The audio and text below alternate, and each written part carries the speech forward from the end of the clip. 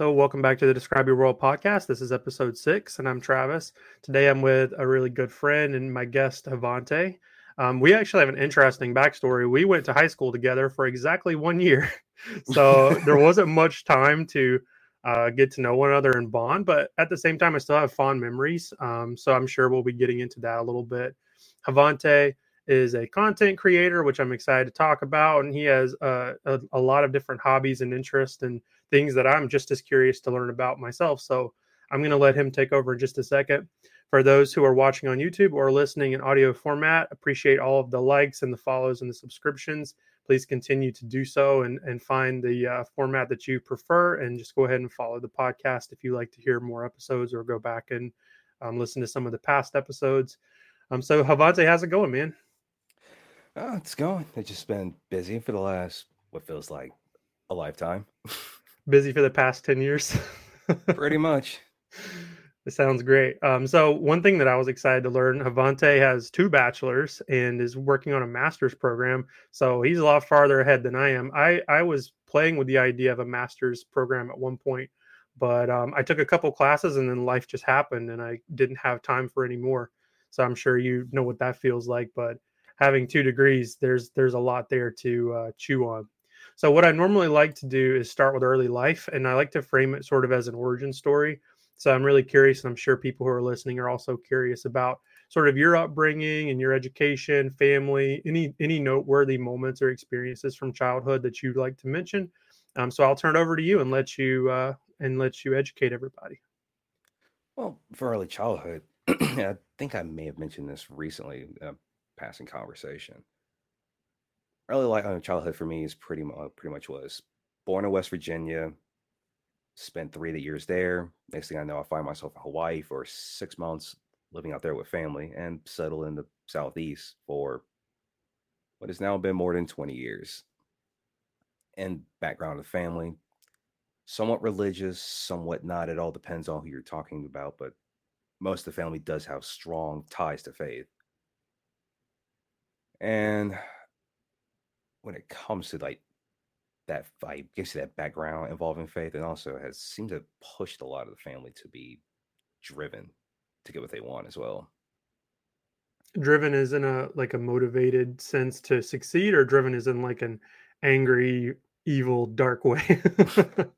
Well, driven motivates to succeed. I mean, Okay, gotcha. I, as you mentioned, 2 bachelor's degrees. The story behind that, oh, well, from also the time out, coming out of college, out of high school, I spent what year and a half trying to find a program that would mesh well with me for my bachelor's, my associates. And I just said, Gen Ed will be the way to go, and I'll do that. I meet with a counselor for a 4 year university and said, "Oh, you can use your transcript, no, your associates as transcript to transfer." And I was like, "Okay, cool, I'll do that." And get all the way through a psychology program. Played around with the idea of studying music too, because I talked to a piano instructor at Francis Marion University. Oh well, you can study music and psychology. You could double minor. You can do a number of things. I was like, okay. So I go talk to the department chair and tell him I want the double major. He looked at me, chuckled, and said, "You probably picked it. You're almost done with one program. Why throw more work on top of you?" It leads to a year and a half, 2 years of music at a level I never thought I would, learning production, performance, having to unlearn pretty much everything I thought I knew about music, just to commercial musicianship. And since then, it's the best way to describe it is in order to maintain the knowledge, I've had to be in situations where I have to think about the legal side of it all as well. Wow. You got a lot going on. So you're going everywhere from. So did you finish a psychology degree as well? Yes. Okay, cool. So between the two, are there any is there any relation? Is it possible to connect those, or do you have to repeat a lot of courses? Uh, Interestingly, some of the core overlapped, and some of the knowledge I ended up getting a second time. Specifically, for the track I was on, it was business. So I'm taking business stats, business law, things like that. And I got a bit of that when I studied ethics and psychology as well. So for me, it was more of a refresh at some point when I had to take it a second time for a different course. However, there is one class that overlapped for the two, weirdly enough, economics class, looking at the history, America's, what was it called again? Economic history, everything from mercantilism to capitalism. At first, they only counted it as a history course, counted it as a business course as well. So that's that overlap I'm talking about. When it did, I was thanking my lucky stars. Yeah, anytime you don't have to learn something twice, it's always helpful. I agree. So I want to backtrack just a little bit. So you were moving around a lot at an early age, ended up planted in the southeast. So we went to school in Chesterfield County, it's a really small part of South Carolina, nothing extremely noteworthy. So did you do all 12 years in private school in the same place, or was there more moving there? There was more moving. I would say it was kindergarten up till third grade. Fourth grade, I moved to Virginia, went to a Presbyterian school there for 2 years, and came back and finished out sixth grade all the way up to high school at the same school we graduated from. Gotcha. Okay. So how did that affect you in as far as, because if you're going from Christian to or private to public to different types of schools, like did that that negatively affect you in any way, or did it have no effect? Uh, it didn't negatively affect me, but it did challenge my worldview and to be more open minded as well. Yeah, so it's funny you say that because the same thing happened to me just way, way later. So all of that happened to me like after high school, of course, because I did same curriculum, same private setup all the way from kindergarten to 12. So when I started at like a technical college, my mind was kind of blown. I was like, oh, the rest of the world is very different. I got a bit of that when I started at technical. It really started to kick into high gear when I transferred to Francis Marion. Yeah. Yeah, same. I transferred out of tech, or I transferred my associate degree, started at St. Andrews in Laurinburg, which is used to be Presbyterian, but now it's just university, like public. So they don't have the same sort of faith-based curriculum as they at one time they incorporated a lot of that. So same experience. Like college was just a mind-blowing experience with lots of different things that I wouldn't have anticipated or was not prepared for. I get that too. One thing that's a bit of an adjustment, and you think I would have being at a technical college, but it didn't happen until I transferred to a four-year university. This week or so, I was like, okay, this isn't too bad. It's the same old, same old.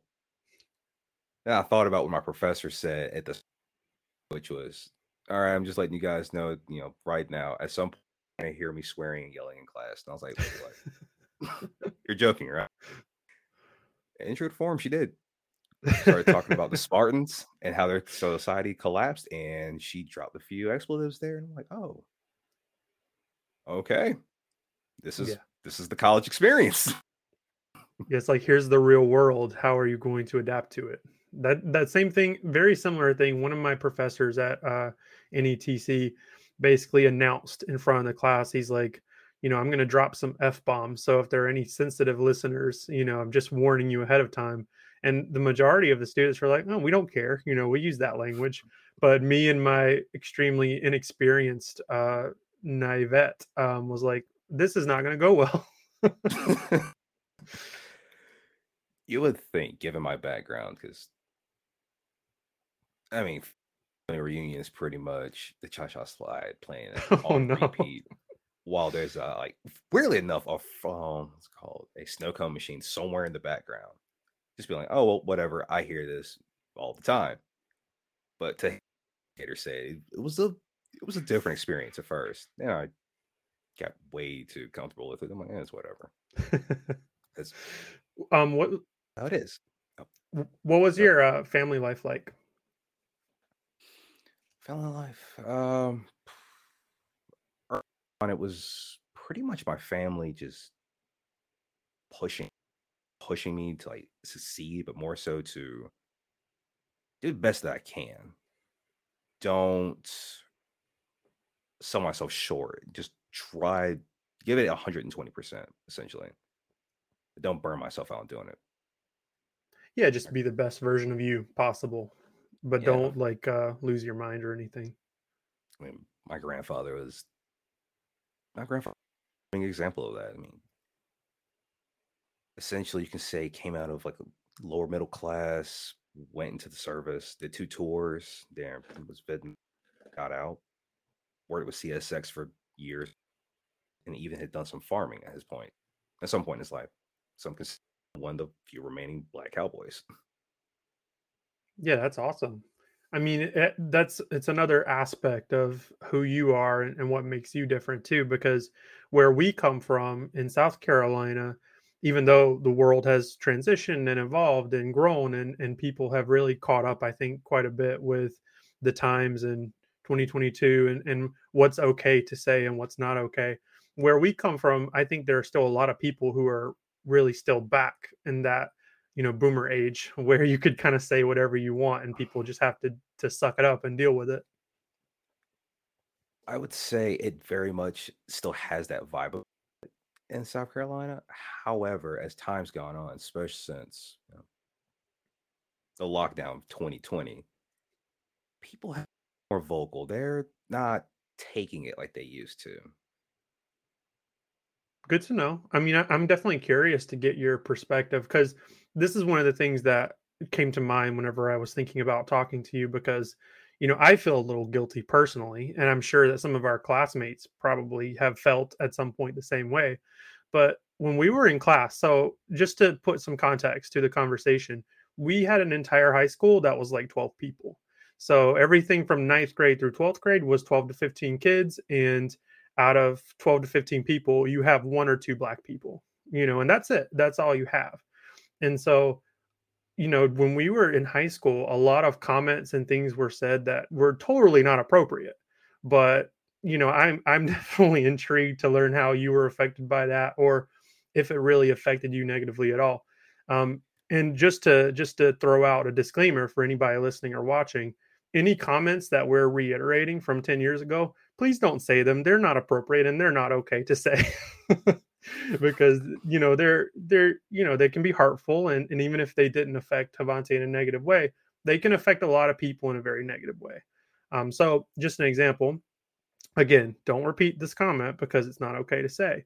But one of the comments that I've heard and maybe I've said whenever we were in class was something like, we sort of viewed Havante as a white guy trapped in a black guy's body, just because of his interest, his perspective, the way he addressed us, the way we interacted. And looking back on it, it sounds absolutely horrible. Like I would never say that to someone now. But at the time it was like, not a big deal. So how do you feel about that? Do you have a similar take on it or Um, I will say since high school, that state get thrown around much, and I rarely think about it. yeah. I mean, yes, interests aren't stereotypical, but looking at my background and it's not surprising. I mean, I'm originally from West Virginia. I grew up listening to two genres of music, reggae and classic rock. And that's all that was on the radio.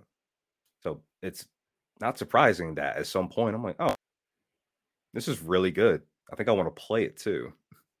Yeah. Are there any comments that you do remember from high school or any time in your early life that stuck with you or that affected you negatively? Stuck with me? Yes. Have they affected me? I mean, in high school, I mean, yeah, there were throwaway comments that would hurt most body if they heard them. But thinking back on some of the interactions I've had after high school, like those situations were small potatoes. I mean, work retail, it's the best way all of us in the store described it was layer of hell. Wow. I mean, you have customers come in and their response, realize who the person on the phone was with them. I had somebody ask, "Oh, who's the guy I was talking to?" And I was like, "Oh, that was me." Recognized the voice, just didn't believe it was me because the way I addressed him. I was like, "There's no way that was you. I don't see you talking like that." I'm like, "What does that mean? What can you elaborate on what by that?" And customer proceeds to walk off in shock. There's high school. It was just, "Oh, you said that? Cool. Probably gonna forget this in a couple days anyway." It's just strange thinking back how people were willing to make comments without thinking, and I think maybe there was some good and bad to the fact that they didn't affect you negatively, because if we were in a situation where someone said something hurtful or racist and someone were if really offended by it, maybe they would have spoken up, and at that time they could have sort of nipped some of that in the butt, and it would have gone away. But I think there was a lot of quote unquote picking, air quotes for anybody listening. There was a lot of picking, and there were a lot of comments that were thrown around that were, today would just be considered awful or not appropriate. But at the time, we were kids and we were ignorant about it. And, it takes a long time and a lot of experiences before you sort of grow up and grow out of those habits. And I would like to add to that. This is something I've been seeing a lot of dis on as well, from not just anybody discussing basically nature versus nurture, which is something I do have an interest in due to that psychology degree. Um, One thing I've noticed is as time's gone on, we have moved away from saying things that we used to say like 10 years ago. You still have some people who do, whether it be because so we're sitting here on the internet having this conversation. There's some small groups who are like, we'll never change. This is who we are. And they're aware of that. Or you have some people who it's something they learned, but it's so ingrained in the environment, whether it be their home, their hometown, or just the worst case scenario, a state, that it's slow on the change. It'll get there. It'll just take longer. Yeah, it's South Carolina is definitely one of those states where it's also sort of separated by what region you're in. So not every place in South Carolina is the same. We just come from a very poor, very not well known place, very small place, that's really shaped by different religious values, different experiences, and also poverty, subsistence, and just not having a lot of opportunity to develop like commercial industry and things like that. Um, but that doesn't make those things okay or correct or appropriate. It's just a super interesting dynamic. When I think back on it, I think about how so much was said that shouldn't have been, and the long term effect of that. But as you said, working in retail, doing different things, sounds like you've had worse experiences. So definitely curious if you have anything you'd like to share that might sort of add more light and perspective on the concept. Well, one of the oddest exchanges I've had with a customer. I remember this yesterday. For starters, my shift manager made it a to say something after the customer left. And two, I'll admit it, and I've always been like this. I try not to do it, but it leads to entertaining moments. I can be a bit on the petty side. You've seen it firsthand. Whenever somebody push a little too, like, oh, okay, cool. And next thing you know, something happens. They're like, what's going on? Well, I don't know what you're talking about. Had a customer walk in. I'm speaking to him, asking him questions. He's not responding. I'm like, okay. And I was still studying psychology time as well. I was like, okay, maybe he's not verbal. Let me just keep out eye for these clues. I'm just being observant. He wasn't nonverbal. He just didn't want to talk. I'm like, okay, whatever. I can work with this. He hands me a product. It was like it's like a set of ball bearings or something like that. And I scanned him. I'm like, sir, is that all? He just looked at me. I was like, well, your total will be this. They want me to bag it. Doesn't say anything. I'm like, okay, I'll put it in a small bag and put it in the bag. He puts the money on the counter and slides it to me. And I'm like, I see where we're going with this. Now it Right. makes sense. So account is changed. I'm like, here you go, sir, and place the money in his hand. Now thinking it's gonna be. He looks down at his hand, looks at me, and he does that a few times, kind of polite, withdraws, and just store. Wow. My shift manager walks up and says, I think that guy was racist. And I'm like, you don't say, just like that. And proceed to start mopping the floor. I wasn't bothered by it. I mean, again, I've lived most of my life. And I have, speaking of, as you mentioned earlier, traveling, I've also been in Mississippi, Alabama, Texas, and other places in the South as well. You either have to get used to the glances really fast or just not think about it. Because if you do, I look at it as in dealing with a shark. It's not going to be a pretty sight. It can possibly lead to worse. It can possibly lead to more aggressive behavior and reactions to you because doing it. So obviously there's a challenge that sort of develops because you are someone who you've experienced racism, just like that one example. I'm sure you've experienced plenty of examples. But you're also patient and you're understanding and you don't let it sort of incite any kind of violence, obviously, as a result. Or maybe it has, maybe you have worse stories. But from what I can tell, you sounds like you handle it and you deal with it. So what do you think generally I'm a person of color in a place where we come from should expect or should do to sort of deal with that moving forward? Because like I said, we're still behind. I mean, in my understanding is that we're still behind. I would say for anybody who is a person of color, they might agree on this. There might be disagreement. There might be a point that they can agree or disagree with. But I would say what's helped me is just acknowledging, okay, this person might think this. Why is that? And just start thinking about the factors that lead into that.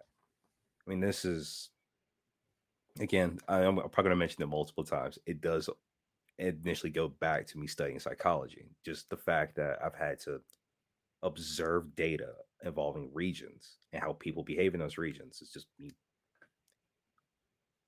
the cake for me to just not retaliate. I mean, if someone were to do something that can be deemed racist, how I respond in that situation determine how much it's going to escalate. I can possibly keep it down to a discussion or a debate, or I could just lose cool and next thing we know, have a fight on our hands or worse. I'd rather just try to keep calm. And if they say something, push it to a debate. Ask them, why do you think this? And I've had some success with that. People, Yeah, I was going to say, what's a good conversation maybe you've had with someone in which you've enlightened them or deepened their understanding in a way that maybe no one had before? oh, this, um, okay, this is going to sound fair, but I do recall I had to step out into the field as with case management to interview some potential clients, tell them what we, let them know, hey, we're here to help. If you need anyone that's going to get you a lead on any services you need, don't hesitate to reach us, parts and stuff like that. Before we start, an older gentleman walked up to me and made the comments, I don't understand how somebody can be homeless and somebody who traveled and seen poverty in various parts of the country. I've never lived in poverty, and yet I still took that personally. But instead of saying, "Excuse me, sir, I'm going to have to ask you to leave," I said, "Well, sir, let's look at the data," and proceeded to just go through the facts of why poverty exists and why some people will be homeless. He looked at me dumbfounded and walked away. I was like, "Okay, well, I'm not going to sit here and chase him down and preach at him about it." Right. Yeah, because there's a responsibility on the side of everyone else, to educate themselves, to have a deeper understanding. It's just, I don't know if it's a first instinct. And I think that that's the big transition that's happening right now as people are starting to understand that, becoming educated and having a deeper understanding is extremely important if you're going to have meaningful relationships and people are going to stop fighting. Um, not everyone is as calm and patient as you. I have a So lot of obviously practice. there are some fights, I'm sure, that have come out of similar situations. That's It really just comes from ignorance. You know, it comes from people who don't understand, or maybe people who were raised a certain way. I look at, speaking of psychology, I look at you know, some abusive home situations in a similar way. You know, there are parents who were beaten as children, and then that's the behavior that they understand, so therefore they use that same behavior to parent their children. And until they receive education, understanding, and realize that that's extremely negative and damaging to the child, it doesn't really stop. So it's very similar. It's like, if they're raised a certain way, that training and that upbringing just passes on to the next generation. I do agree with that, and that's you mentioning children, parents beating their children. That's something they learn. I feel like that's one of the most common talk points when you take a class involving looking at development as well. I mean, we're taking two of them, and both of them looked into how the environment's going to shape the child, what's innate. And I also have to remember the region we live in. It's more of the same. What what's nature, and what were they taught? What was their home life like? Yeah, I mean, that's it. It really, I'm not going to say it hits home, because I was not a victim of any kind of physical abuse, but I do have family members, aunts and uncles who experience that kind of thing. And I don't think that anyone would call it abuse. You know, they would just call it their way of life, or what they experienced. And in fact, they would speak extremely highly of their parents, the same parents who were committing those kinds of behaviors. And so it's hard to understand that. Similar to the question of race, it's hard to understand that some interactions that are really good examples of racism didn't have long-term negative effects. You know, the person has gotten used to it, and they just made it through, and they just kept going. And so that's not extremely consistent. Everyone has a different response to those things. So it's kind of hard to understand every individual situation. I do agree with that. I do agree with that. So I do want to talk about briefly awkwardness as a teenager, because the age at which you and I were interacting with each other in high school, 16, 17, 18, that area, we were extremely awkward. And I think it's funny now, because when I think about teenagers now and the way that they behave and the way that they act, I cringe at them. But at the same token, like when I was that age, I was pretty cringe myself. I mean, Um, I go for can't, it. I can't, I cannot like say, oh, I wasn't. I definitely. I mean, I was talking to one of our mates recently, and I was like, man, I think back on high school, and immediately he said, "Oh, yeah, you brooding borderline emo kid," and I'm like, I want to disagree with that statement, but you're not wrong. I mean, think about the music I listened to at the time, which I do listen to on occasion now, but I don't put it on repeat. There are reasons for that, but it's more so from what I had to do as a music student as well. Keep it varied because I was going to be sitting in the studio having to work on something. Yeah, I mean, I definitely I can put on like a Paramore or a Fall Out Boy or a Panic at the Disco album now, and it's I still like it. You know, I understand that it was really for a time, and it was really for a movement and a certain type of person, emo if you want to call them that. But I still like it. I still like their modern music, and I like all sorts of music, and so I don't really think of emo music being like 2000 to 2010 or anything like that. It's just I think it's something that when we look back on that period of time, you know, in history books or whatever, or when we study music 50 years from now, I don't even know that they'll associate emo with a certain type of music. I have a feeling, just given the trends through history, it'll probably be considered a different approach or take at either rock or punk, pop punk. That's what I'm thinking. Because when I think Paramore, I think I think pop punk to a degree, depending on what era Paramore that is. I would almost associate the style of clothing and the way that the bands presented their music more of a descriptor than the type of person who is listening to it. Because when I think about 14, 15, 16-year olds, I think emotional and angsty and hormonal regardless of what music they're listening to. I mean, you So are I don't know if that's how it will be viewed, 50 years from now, but that's my guess that when they talk about pop punk and alternative and those bands, they'll be talking about their stylistic stuff. yeah, I can see that. I mean, I have a professor sit down and talk with him about presentation for music. One of the things he's going to mention is style and specifically the band's aesthetic as well as how they dress. I mean, the ensemble I was a part of, we got told the same thing for presentation. Be energetic, however, you need to ham up the behavior. That way you keep the crowd entertained. And we're all black.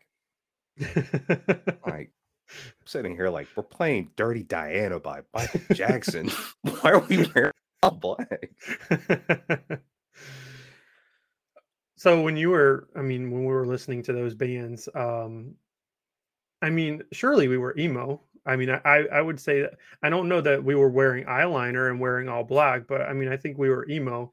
That part of that might have been because we weren't allowed to wear those things. Um, That actually may have been a big part of it. But it was so strange in high school too. I remember a situation, and I think it was the year that I was there. We were both there, but someone had like done the look with like platinum blonde with like black on the bottom or something like that. Sent yeah, home, made to change the entire hair color, and then come back after it was changed. And that was just such a strange thing to me. Like I understand why because of the situation and the environment, but it's hair color. Like who cares? I mean, go to any, and I mean any liberal arts in the country, and you'll see, and I'm speaking from personal experience on this, you'll possibly see someone with braids or that are dyed, but the tips are highlighted. And you're just like, oh, okay, whatever, and just move about your business. But in that situation, it was just highlights, Yeah. just innocuous highlights. And if I remember correctly, that student, I do remember that too. I think a student was gone for what, 3 days? It was a while. Yeah, it was really strange, and we all sort of understood what was going on. It wasn't like a secretive thing. It wasn't thing that was swept under the rug. Like it was made very clear that there's a certain appearance that you have to maintain, which is still strange to me that our faith would be tied to a certain appearance. Because my faith has nothing to do with the way I look, but it still happens. I'm sure it's still a factor. Like there are still private schools that have that same kind of strict and rigid structure where, if you look a certain way, it's the way that you're presenting yourself is considered either negative or sinful or whatever. And people still struggle and have those same poor experiences. I would say it's very much that is very much the case. I know in some circles they are becoming a bit more lax about it, but in other circles, more traditional, that is not the case. I mean, one of the things that I to get used to when it comes to anything involving faith in our area, I'm at a church. I'll look at the stage. The band director and the singer was talking, and they both had sleeve tattoos. And I'm just like, I've never seen that before. And I've talked to some people about it, afterwards, and it came down to a discussion about what is your level of conviction. I'm like, okay, that's one way to look at it. And even me, I mean, my hair is it's long. I mean, it's touching my shoulders now, and it's been like this for years. You just stopped going to a barbershop during lockdown. And I was, what can we do about this so I don't have an afro? I don't want an afro again. I want to do something different. Right. So we started locking my hair. And that was a massive change that many people had to get used to. They didn't know how to take it because my hair hasn't been long since I was 6. Yeah. But it was all about, presentation. And part, I don't get any pushback or criticism for it. But some people are like, "How do you look like professional with that?" I'm like, "Oh, simple. After I've done my morning routine, pull my hair back behind my ears, and if it just sits there, Yeah, at the hospital where my wife works, so she has tattoos and she has piercings as well. And I know years and years ago, whenever I was young, someone who's a nurse or a doctor who's working at a hospital with sleeves, tattoos, piercings, that kind of thing, especially where we're from, it would just be such a shock or a shocking thing, and they would even encourage people to cover that stuff up. And now it's like, if you can care for the patient and you can keep them alive, I don't care what you look like. Like, it's all good. If you can do your job well, then you don't really care, what's on your body. I noticed that talking to a few of my colleagues when they applied for grad school for psychology. One of them, I at the moment, I'm probably gonna remember this later, but I remember like, there's two things I remember about her specifically. At one point, I do believe her hair was dyed ocean blue, and she had a septum piercing. Hmm. And she's doing the same thing that I was doing at the time, which is case management. And she's seen clients, nobody's batting an eye.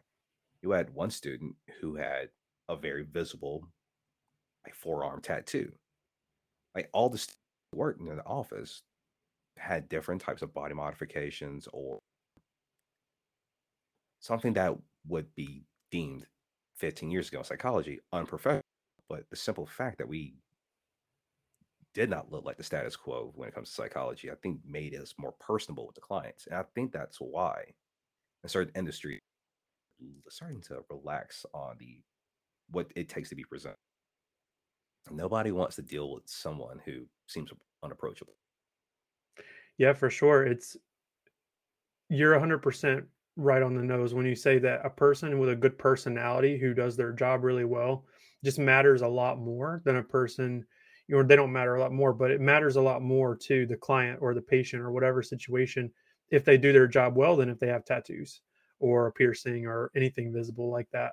And I'm sure there are still situations where there are people who are put off by it, or they don't like it, or they would prefer to have someone else doing the work. But I think that's going away, and we're growing out of that a little bit as we go.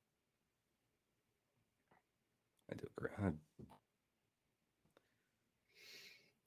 So one thing that I think is extremely fascinating about teenagers and cringe teenagers specifically are love relationships, because I know when I was 16 or 17, my understanding of love was extremely out of, just not normal at all. And I don't know, like, how, if all of your experiences are the same, but long distance relationships, texting on MySpace, Instant Messenger, and feeling like you've been in a serious relationship with someone. And now I'm sure like Vine and then TikTok and all these other Snapchat, all these other platforms, they're probably doing the same thing.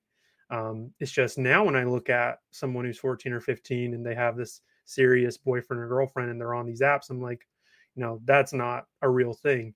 But it was really real to me when I was 15 or 16. I'll say at the you're in the midst of it. Yeah, it feels very real. Looking back at it after 10 plus years to the experience that we call life, I'm sitting here like, man, what was I thinking? What was I thinking? And I'll go on record and say I don't shame anybody for long distance relationships. Mhm. I know a couple of people who do. I mean, someone dating or married to someone who lives in a different country because that's where they work. Whereas that individual, specifically if they're a musician, they're going to be working possibly in America because we have three music capitals you can work in. I've met people since then that have long distance relationships and they make it work. Mhm. It's just they're busy all the time. And when they do spend time with each other, that person may be out of their home country for, oh, say, two. Mhm. So it's doable, just requires a lot of work. For high school, Yeah, no, no, see, I'm talking about like I was 16, 17 in serious relationships with somebody like 16 or 17 hours away. And it wasn't realistic at all because there was no way for me to travel there. I didn't have the yeah, ability to visit that person. So, like, some of these people I never even met. And that's yeah. what that's the part where I'm like, oh, that should have, that could have been a little better. Yeah, I, like I said, I've been there before, and every time I think about it, I'm like, man, again, what was I thinking? Like, there was no way I could travel. There was no way I could, and like putting in a lot of effort, situation that one would say is unobtainable for the time.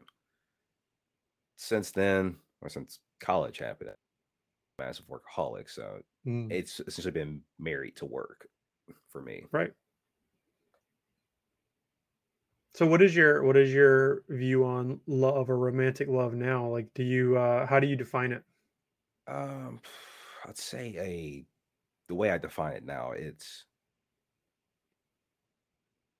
I would say for some a near bond or connection. Like there has to be something there that is just pulling those two people back, to each other constantly. And despite what arguments or disagreements they have, they're able to mend that and about business. Yeah, I mean, it's gonna hurt brief if they're able to work through that. Then yeah, I'd see that's what I see love as. Yeah, and so I guess to wrap it all up in a bow, when I think about those teenage years, the big difference I think is just at a time there was this infatuation not only with the person, but I think there was an infatuation with relationships. You want to have those experiences that are sort of sitting outside of your own life experience, and that's just one way to obtain that. It's not so much about being in love with somebody, but it's more about, oh, there's this new thing that feels a lot different from my day-to-day life. And that's what I want to cling to because there's a good feeling there. And I think there's some confusion because I've learned too over the years that real romantic love is really more about sacrifice and being tied and bonded to a person, having a best friend, having someone that you want to keep close, versus that weird sensation that it was like when we were teenagers. Yeah, I do agree with that as well. But I'll let that also add on top of the what's it called? The bond and somebody you can work with, best friend. Yeah, that's at the end of the day when you look at partnerships, it's a Mm. best friend who exceeds or supersedes your best friend. It's someone who's most likely going to know your anxieties, your fears, your dreams and aspirations. And I know some people in the interviews I've had to do, they just having that level of connection, it scares them because they don't want that information used against them. But I'll also say love is about what you said, sacrifice. Yeah, I mentioned this on the last episode too, but I made a point to say it when we said our vows at my wedding is I'm choosing this person. Like love is a choice more than a feeling or a verb or anything else. It's like me making a commitment to someone and being willing to follow through on it more so than just this attraction or infatuation or anything else. And so I hate to be mean to all the to all the young people out there who are experiencing all these crazy feelings and hormones and things like that, but to be fair, anyone who's listening who's under 18, I'm really making fun of myself. So just take it with a grain of salt because when we were young, we were weird too. Like, believe me, we've been there. It's a confusing, tumultuous time in life to work through. And even to this day, there are things I look back on. I'm like, don't do that again. Just don't. That's a lesson learned. Let's not repeat it. Yeah, and it's also weird too, because like even the two of us, like we haven't had a real conversation in a very long time. Whenever you finish high school, for those listening or watching, whenever you finish high school and you start college or you move away from the small town where you're from, or life begins to pick up and things begin to speed up for you, it's really hard to maintain friendships. Like that's one thing you'll learn is that people who are your close friends or your acquaintances, those people are going to change quite a bit. You're going to cycle through a lot of different friend groups, and those relationships that were so strong may not be there in 10 years. So it's just another awkward thing about getting older, but I think it's extremely relevant, at least for me. I'll say the same as well. As I will say, weirdly enough, changing friend groups, meeting people, and I say that for college as well, because it's been like that since I finished my bachelor's. I've only talked to a handful of my former ensemble mates since I've only talked to them once. That was April for a reunion concert. But we all picked up like nothing had changed. It'd been graduated, but we picked up like nothing had changed. And it turned into the I kind of like coaching some of the newer students in the ensemble because we could tell they were nervous. I mean, they're fresh. They're putting on semi-professional shows in front of professors, faculty, people in the community, and to some degree, possibly people who are donating to the university. That would make any, Right. but all of us still maintain some form of connection. Most of it's through Facebook, just liking each other's pictures or announcement, but we still, I think some of us still try to touch. Me, on the other hand, again, married to work, so it's wake up, work, go to sleep, work. But I do try to keep in touch with people a bit more than I used to. Yeah. Yeah, it's nice to go back and reconnect with someone, especially when there's so much to talk about. But I do find myself looking for time to, reach out to an old friend and have a conversation because, who has the time for that? There's work and career and personal growth and development. It's just so much. And then there's relationships, church life, other hobbies and interests, other obligations, familial obligations. I mean, just maintaining those kinds of friendships when you were in high school and living at your parents' house and there were no expectations, it's so different. Like you don't have that time anymore. Yeah, that's something I'm starting to notice more of because with the current group that we have right now, you have three of us that are parents. I'm not one of them, obviously, but three of the guys are parents now. Two of us just finished about programs, and one is about to finish his, but he's also out on for a foreign exchange student program. Outside of that, it's just when we all do talk to each other, it's like, oh, what's been going on since we last spoke, and we try to keep it concise because parents in the like group, they don't have a lot of time. Yeah.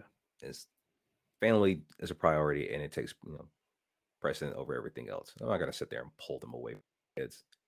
I enjoy seeing them enjoy their time with their kids. Yeah.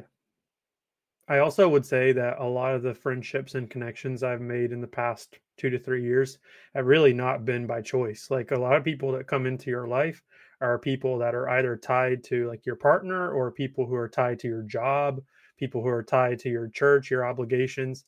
It's kind of weird how you don't get to choose your friends anymore. They just kind of pop up and then there they are. You befriend them out of necessity or out of obligation.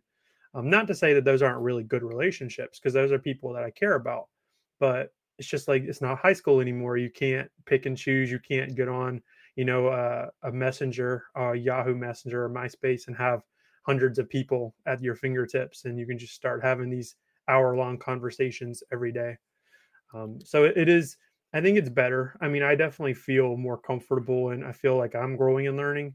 But it's also confusing whenever it's new. Believe me, I agree. I agree with that 110%. Speaking of, you know, having meeting new environment involving some kind of obligation. Going back to what I was talking about studying music again, making that step into being a double major. It was as a minor on top of my psychology major. And I was like, oh, music's not that bad. It's just here working through music theory, oral skills, sitting here, trying to fine tune the skills I need as a musician. Double major shouldn't be that bad. Department chair, he laughs at, you're gonna suffer. I show up. He showed me the curriculum of what I needed because they were telling me you have options. We either think you go down performance track or the business track. I went and talked to the chair of the fine arts department. He was like, "Go with the business track. Trust me, you'll thank me later, especially when you graduate." I was like, "All right, sir." So we did that. They're like, "Oh, also you got to like do 4 semesters of ensemble," and I'm like, "Oh, okay, that's cool." What are the ensembles? Rock and pop, jazz, or a guitar ensemble. I'm like, okay, I play guitar, but I thought there's enough people that want to ensemble. Jazz, I've never. So we're gonna go with rock and pop. I think that's in my wheelhouse. I show up, sit down, anxiety attack. Now Oh no. I can put on a brave face. I can do a pretty good poker face in most situations. So I'm sitting there silently doing combat breathing, inhale 4 seconds, exhale 4 seconds. I'm sitting there doing that silently. And we're talking about the songs we were gonna do. Now the ensemble we had at the time was fairly diverse. But we did have one student. One thing, she was a Russian exchange student. She wanted to join. She, but she did focus on other parts of the curriculum as well when it comes to the different things you need for musicianship. That first semester was rough. I only had 2 songs, but it was still rough. By the time I graduated, I was playing half of the set, and I was on guitar and bass. Everything from My Chemical Romance down to Paramore and Toto. So I had to learn very fast how to adapt as a musician. And what helped me was the new friends I was meeting.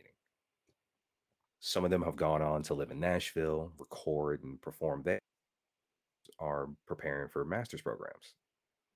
And these musicians I met, I would work with any of them if they called and said, "Hey, I need this." I'm like, okay, just give me some time. I can see what I can do.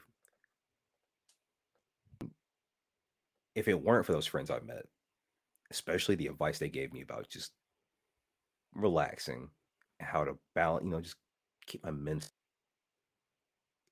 as intact as possible, I probably wouldn't survive in that program. I mean, at the end of the day, I can only say I achieved what I because of the students and the professors helped too. I mean, it doesn't like having a professor sit down and start just throwing out life advice in the middle of a lecture.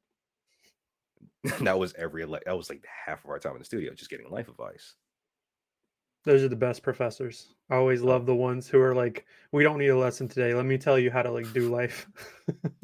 oh man, I can do. I think I might be able to do one better. We were supposed to be working on, I think, using Pro Tools in class one day. So instead of doing that, the professor looked at us and said, "Bring your guitars Thursday." We do. We walk in. He's like, "All right." He pulls out a toolbox, some bags, and we're like, "What are we doing?" He's like, "You're setting up your guitars." Oh. We don't know. I'm here. So he did a workshop on how to set up guitars in the middle of a lecture. We still talked about Pro Tools because he showed us how to use Pro Tools. But he actually coached. I mean, he would give us advice. He even like coached us on a lot of we did. We struggled on something, he would show us how to achieve the tone we needed, techniques, all that stuff. While throwing in bits of life advice here and there as well. I mean, it's kind of cool how to tie in that concept of, these are friends that you didn't choose that are just friends by default or necessity or obligation, but they can actually be really good friends and build like super strong and tight relationships. People that you might not have expected to bond with and have a really positive relationship with. I think that's kind of the gist of adulthood, though. It's like everything is adaptation. Everything is figuring out on the fly what to do. That's kind of how it feels, at least. It does. And speaking of those friendships, I feel like in the beginning were formed out of necessity, but maintaining them were, I say, some of the best times Hmm. for me at that time. We went from just being like, "Oh, hey, how are you doing?" to just sitting in the studio for hours on end, listening to music and just talking about projects. Or, and I think this was 2020. I think this was spring 2021. A couple of the guys were joking with the jazz ensemble director about getting a grill and cooking at the studio. I'm like, Interesting. "You won't do it." And he made a passing joke about them doing it. A couple days later, they get together some money. They go to one of the sporting goods stores nearby and buy a little kettle grill. Actually, get in the studio with a bag of charcoal. And after every rehearsal each week, we would sit outside in the parking lot and tailgate. Like we campus police show up at one point, like, what are you guys doing? We're like, cooking. You want some food? And they're like, no, but that's fun. Like city police showed up, was like, what are you guys doing? We're like, do you want something? Like, no. And then we just leave. But that was one of those moments like that was with those friends. It was amazing because we would just sit out there in front of this tiny grill cooking whatever they bought, which was either hot dogs, hamburgers, or the one time they were like, we're gonna fancy filet mignon. And just sit out there and just talk. Mhm. I mean, this would go on for, let's see, rehearsal would end around 5:30. We would sometimes be there up to about 10 p.m. just hanging out. But Yeah, it's those people are they're more willing to open up, I think, because they're in the same position of vulnerability. And whenever you are, I'm not going to say assigned friends, but essentially assigned friends like that, it takes a lot of the pressure off because making friends and meeting people is extremely awkward and uncomfortable. But whenever people are thrust upon you and you just have to figure it out, then you're all in the same boat and you just start working together. And that's what I'm learning too, like just from in-laws and family and work relationships too. It's like I understand now that I have the confidence to befriend someone, whereas 10 years ago I would have never, touched it with a 10-foot pole. I would have run away. Now it's like, okay, if someone is put in front of me, I'll figure out a way to, connect with that person and at least have a decent conversation. I'll say that's, weirdly enough, that's a skill that I feel like is neglected in a lot of situations. Just that ability to be able to have a conversation with anybody. I mean, Yeah. whether it be podcasting or any form of content creation, I think conversationalist is imperative to have, an imperative skill to have in life. I mean,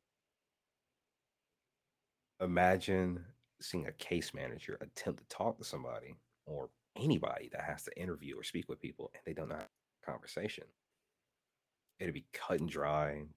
Instead of as long as it needs to, it'll probably be 5, 10 minutes, and you're sitting here wondering, what was that?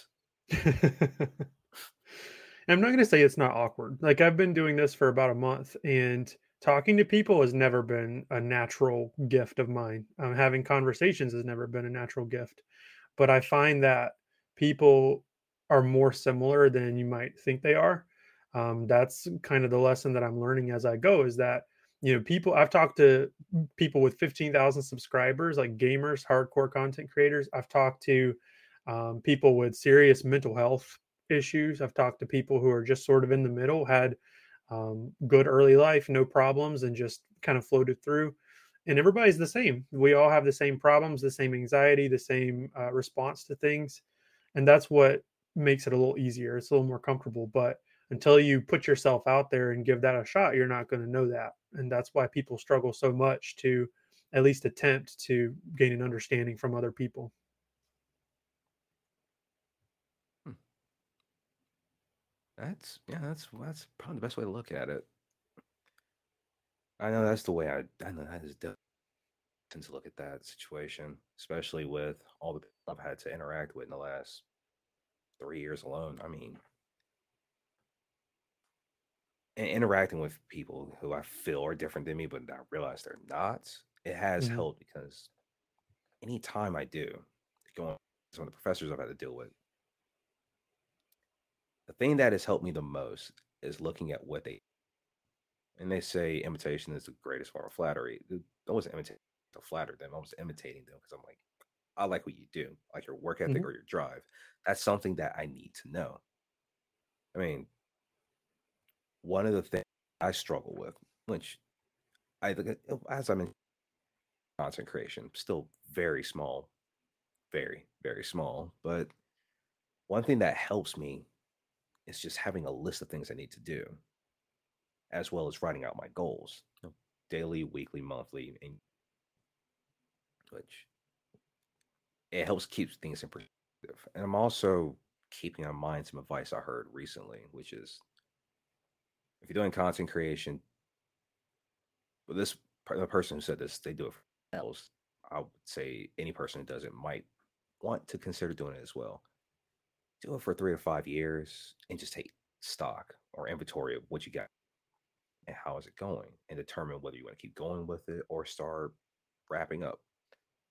'Cause I know some of these well-seasoned content creators, the cream of the crop, the top of the ones at the top. I see them all shifting gears. They're not putting out the same videos they used to. They're not streaming like they used to. Instead, they're establishing businesses. They're moving more so from content creation to production, management, things like that. Like they're trying to help benefit the next wave of content creators.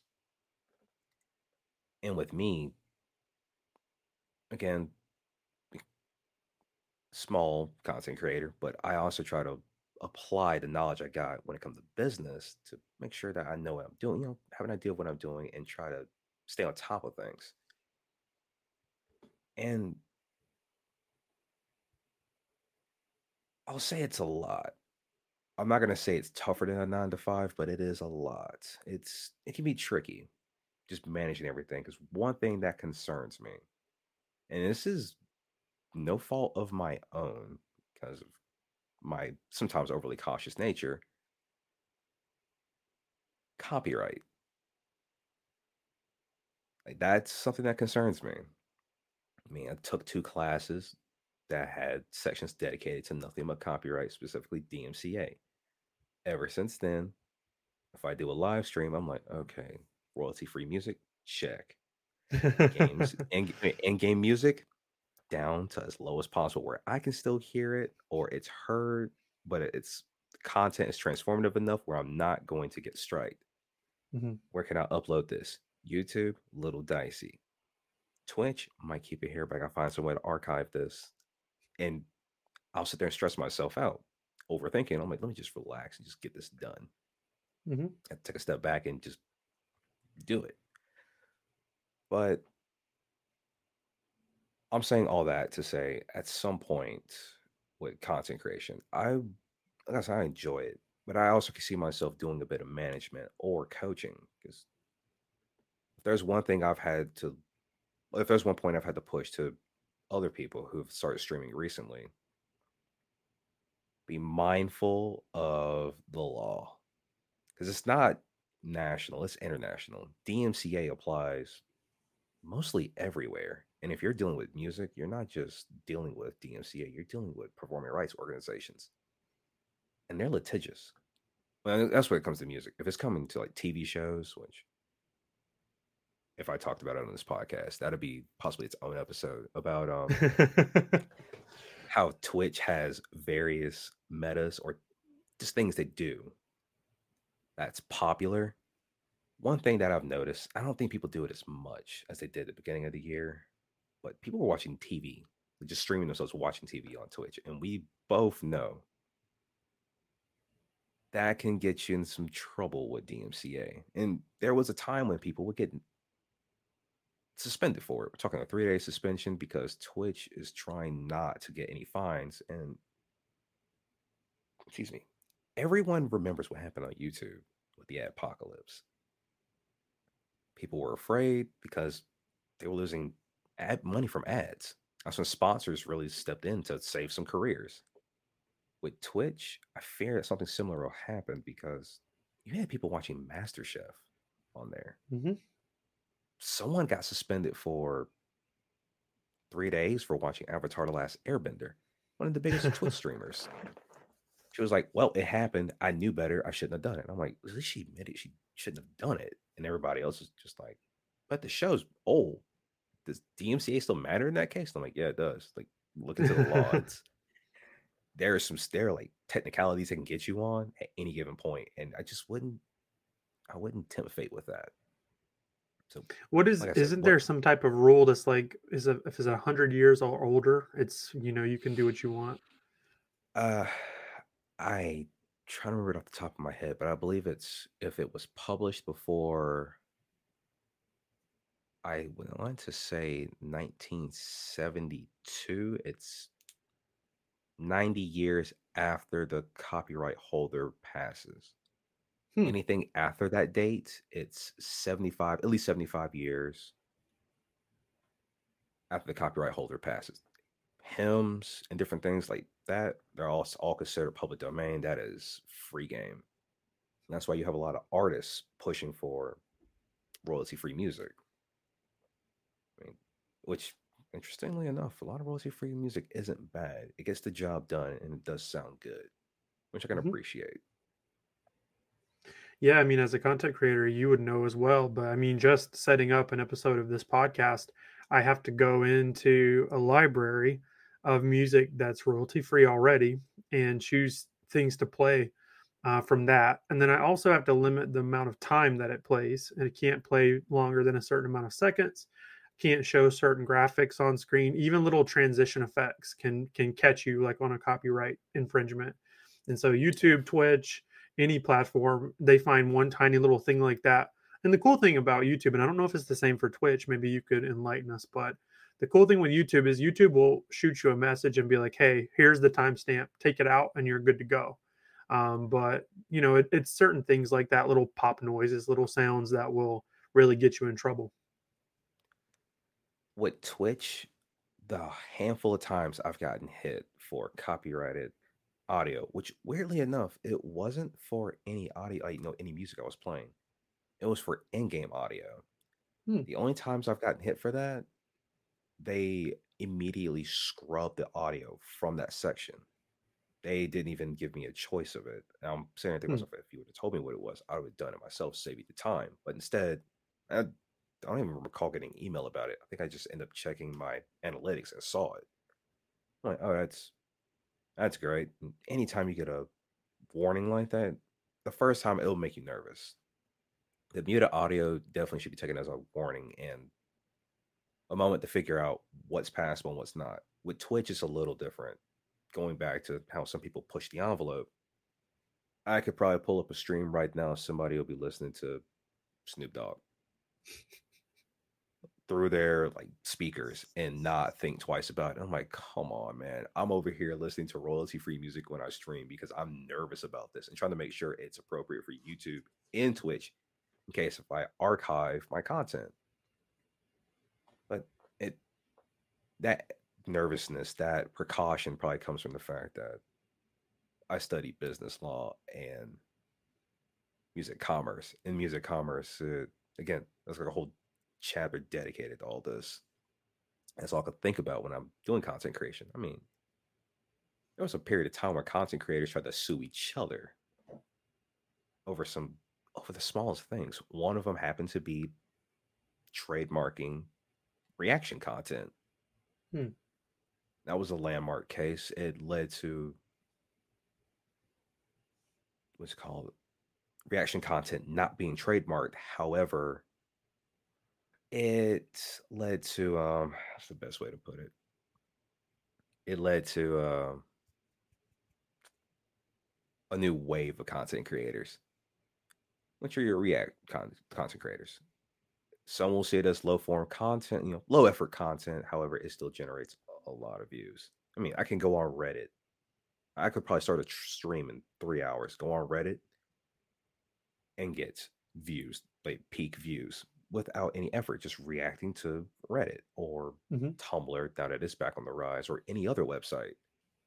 But instead, given the nature of who I am, I can't do react content. I have to be actually mentally engaged in what I'm doing. So most of my content is after I pick a game, usually something that is anxiety inducing and stressful because of how punishing it can be. I'll play through that. So people are entertained possibly by either me doing something successfully and showing an increase in skill, or B, the frustration of me hitting a wall and not getting past it, which Are usually you a leads me Souls guy? Are you talking about Dark yes. Souls? Yes. I did play Elden Ring when it came out. I did play it on stream. That was stressful. I Dark Souls mean, to 3. be fair, like maybe I couldn't. The reason that I can't be a React content creator is because my reactions kind of suck. I just don't react very strongly. And so it's weird when you have a person who's watching content and you're watching them watch the content. But I think you come to understand that you want to watch them because of their personality and the way they react. So I would suck at it because I don't have strong reactions.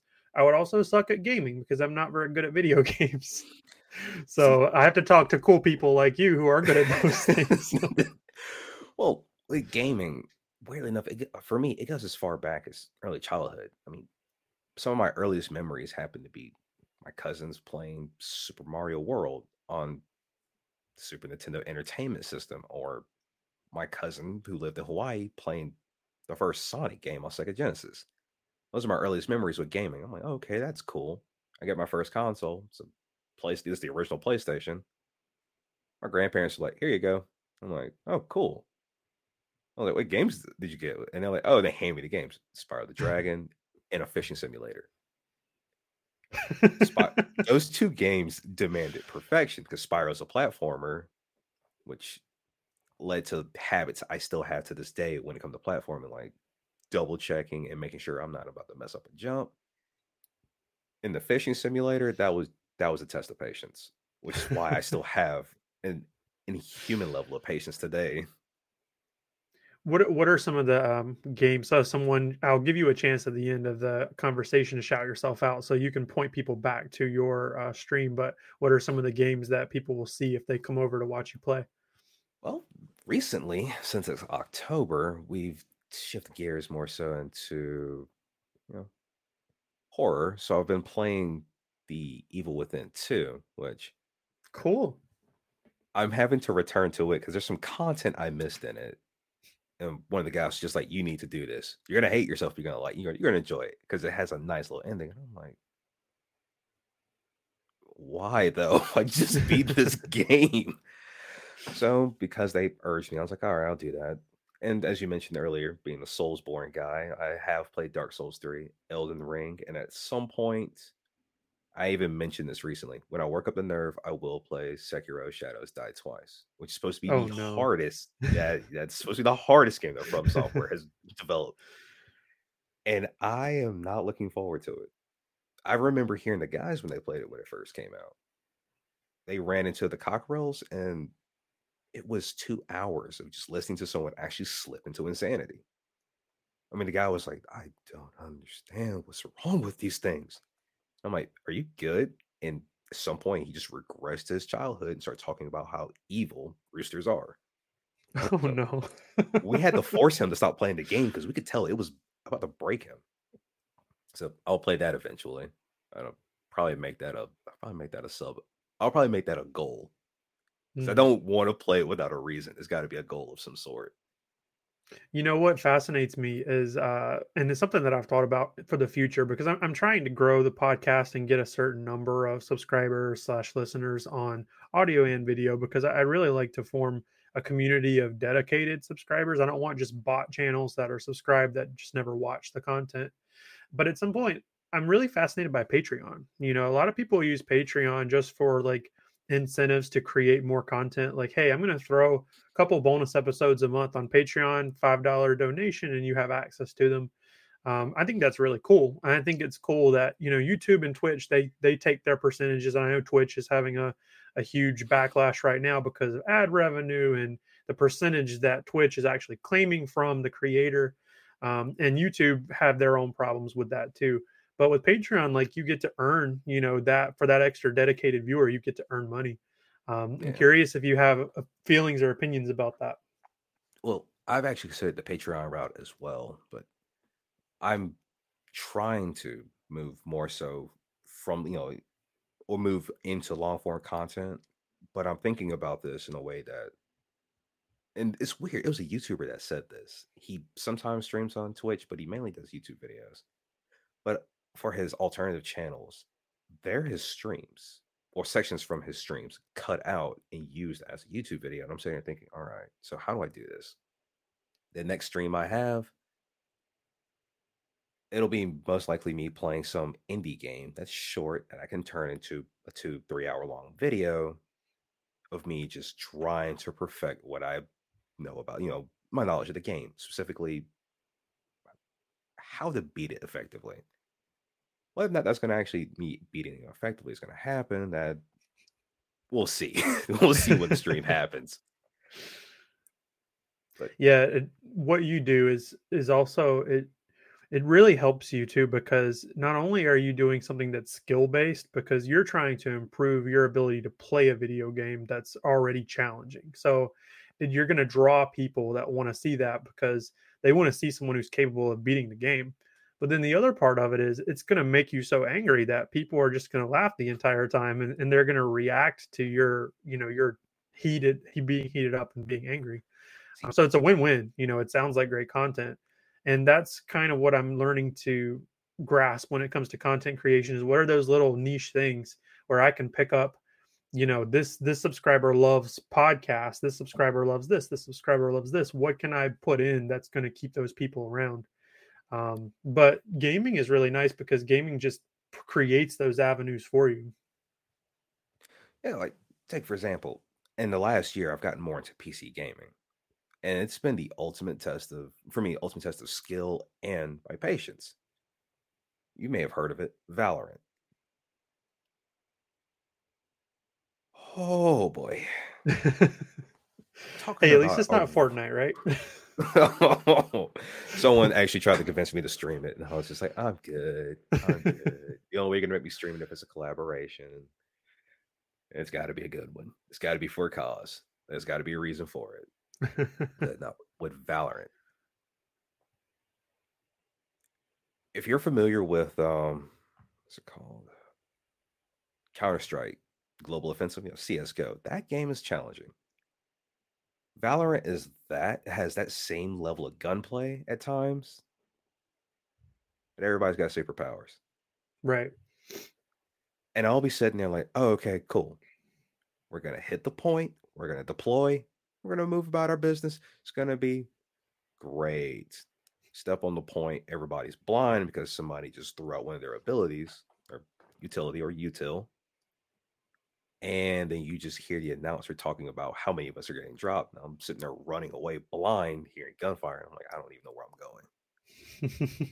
Or when I finally do finish warming up, it's just me sitting there staring at the screen. And you're like, who do you think you are, Shroud?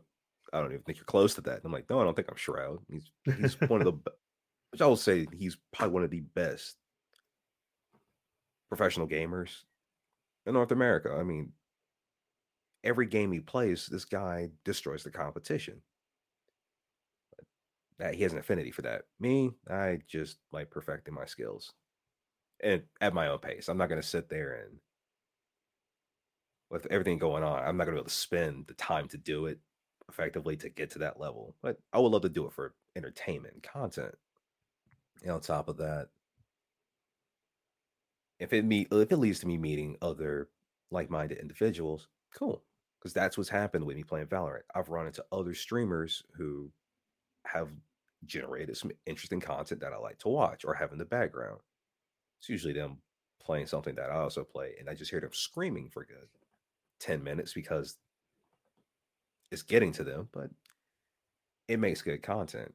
And when you can get two or more content creators together, and they're able to bounce off of each other, the crowds that draw, that's I think that's more so for the performer side of me, because music, I think that's why it resonates with me. It's like, oh, cool, you're entertained. Well, how about this? Oh, that's bad. And just play off on the mistake and try to be entertaining about it. What are your who are your favorite creators to watch? Um, it's an interesting mix. There's a couple of guys on YouTube. One of them's name is Oompaville. So imagine, and the reason I like his content, he does a lot of his content's reactionary to a degree, but it's more so like him looking at TLC's shows and talking about it, and he'll explain, "Oh, I do not like this at all." And he's called them out for their shows because of how predatory in nature they can be. Or he'll be reacting to something else. I mean, he's pulled other content creators in. He's even done videos with his grandma, like bringing her in to react to stuff. And she was like, "Why would you show me this?" but she'll play it off in a way where you can't help but laugh at her. And despite what people say about him, he just seems like a genuinely nice guy. I mean, yeah, this is the same guy who was sitting in his backyard, essentially to blow stuff up. He lives in Texas. I kind of expect that from the friends I've had in Texas. And another one, his name's Some Ordinary Gamers. He's essentially a commentary channel that does tech, a little bit of tech advice as well, because my knowledge of Linux is extremely limited. It would have helped when I was in retail because our registers ran off of Linux. Right. But he talks a lot about Linux. He'll react to, or he'll call for attention to a specific topic. Like if there's a YouTuber on the platform that is putting out dangerous or harmful content, you might see Mutahar put out a 30-minute video or a video up towards to an hour talking about the person, dissecting their content, him giving his opinion and telling you, I do not approve of this. This needs to stop. So those are two guys I watch. When it comes to Twitch, it all depends on the mood. But I have been trying to find smaller streamers to give them support. I mean, my issue with Twitch, YouTube has its own issues with discoverability, but Twitch, discoverability is hard. If you are not getting viewers, you get buried rather quickly.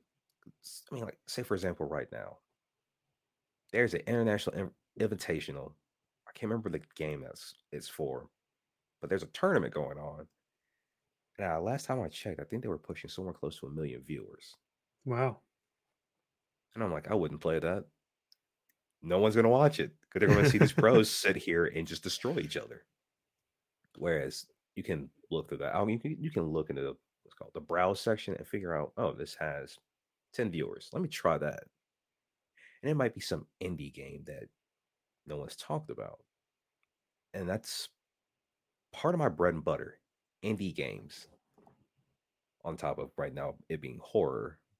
But with the indie games, I do enjoy them because those guys, they find something they like. Classic Legend of Zelda.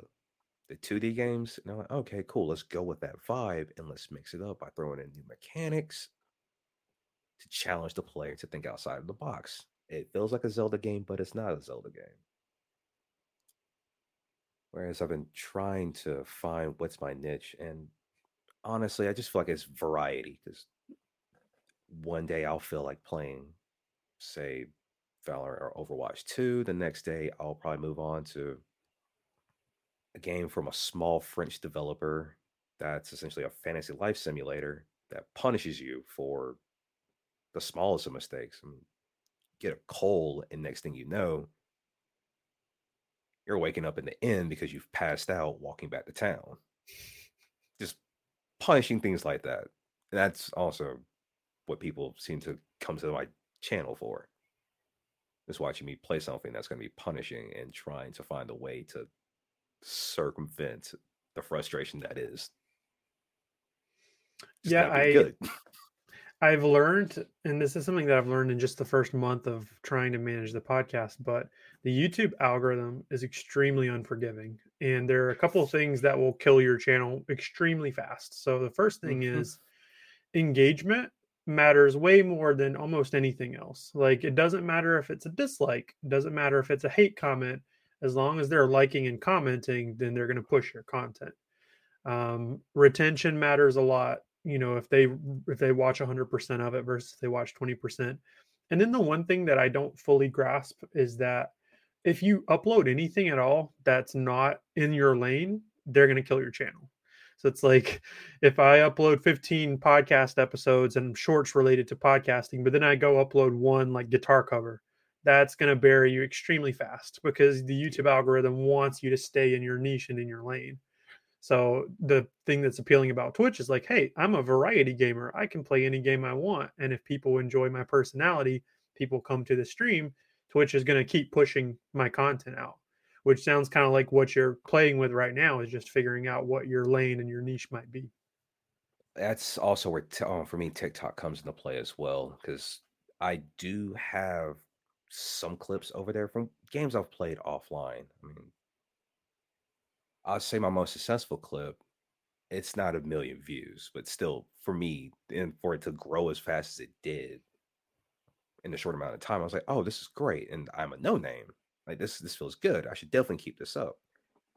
If I remember correctly, the clip was just essentially what not to do in Valorant. It's the last round. I'm like, win or lose, this match is over. I don't care anymore. We turn the corner, like the whole team turns the corner and chaos erupts. And I upload that TikTok, I go to bed. Wake up next morning, I had a couple comments, and I was sitting there talking to people in the comments, and they're laughing at the fact that I'm saying, like, yes, I hope this TikTok will be used as an example of what you do not do playing this game, because I don't claim to be good. I honestly feel like sometimes I just get really lucky. I mean, there have been times when I've played that game and I feel the pressure from one person on the enemy team, and I'm like, this guy is using an alternative account and he's mad at someone, so he's taking it out on us. This is therapy for him. It's not there, which is going to lead to me needing therapy. But I do, and that's a bit of advice that a lot of larger streamers have talked about. In fact, there's one that comes to mind. I found her through TikTok, weirdly enough. That's her whole bread and butter. That's all she does. Giving advice. Streams on Twitch, she's giving advice, and she's showing you exactly what she does. She has, I want to say, like, documents you can download for free through Ko-Fi as well, for like who are sponsors you need to look into, how to go about sponsorships and things like that. Just coaching you on what you need to know as a content creator. I'm sitting here like, why aren't more people doing this? Yeah. Whereas Ninja, you probably saw it. He put out a masterclass. You sign up for it. You pay $200 a year for Ninja to teach you how to be a streamer on Twitch. I'm like, some of this advice doesn't apply to the small guys. Yeah. What about the growth? What about getting to that point? Like, you've skipped all the groundwork to get, getting to that point. I'm not gonna give him a hard time. I mean, he worked to get to where he's at, and he's coasting pretty nice, especially after Mixer had to pay him out, given the platform collapsing. But I do enjoy seeing smaller content creators have some success. Is what I'm going to get at about this, and finding people who give helpful advice for a smaller content creator, which I've tried to do that as well. I've actually gotten Discord calls where I'm sitting there looking through clips to try to find for TikToks, and they're like, hey, can you help me with this? And I'm like, sure. Share your screen, I'll coach you through it. Let's hope I remember. Because for me, it's all presets at this point. Yeah. No, I whenever I started creating or conceptualizing a podcast, I told my wife, I was like, the one goal that I have, the only goal that I have, nothing to do with monetization, nothing to do with being a creator, making a living, just to have a positive impact on one person. That's it. That was the goal. That's all I wanted to do. One person watch an episode and take something out of it. And I think there's something that's kind of ingrained in us. Like, we want to help other people in some way. And it's coming through. Like you're saying, I wish that somebody had a step-by-step guide for small people, small creators, that would really tell you how to play with the algorithm, how to get your videos pushed out, how to get your stream in front of different people. And I've seen some of that. Some of the channels that I follow, the creators, that they will provide resources and say, here's how we did it, here's what we did, good luck kind of thing. But there's no super comprehensive step-by-step guide. I mean, there's the YouTube Academy or whatever it is where you could watch those videos, but it's hard to teach people how to essentially get lucky, right? Because there's a lot of hard work that goes into it, and there have been creators who've been working 15-20 years before they started popping off. But you require some luck. That's kind of the whole thing, is like, in order to get a video into YouTube suggested content, it requires luck. And there's a lot of things you could do to manipulate the algorithm. I'm sure Mr. Beast and PewDiePie could tell you a lot about that stuff. But, in order to get to that place where you're starting to play with the algorithm, you first have to build a community and build a following. and I don't see very many help documents on that part. I'm trying to remember her name. I think it's Caliente, spelled with a K. She's uh she's the person who I've seen really getting into explaining what it takes to try to, start getting that early growth.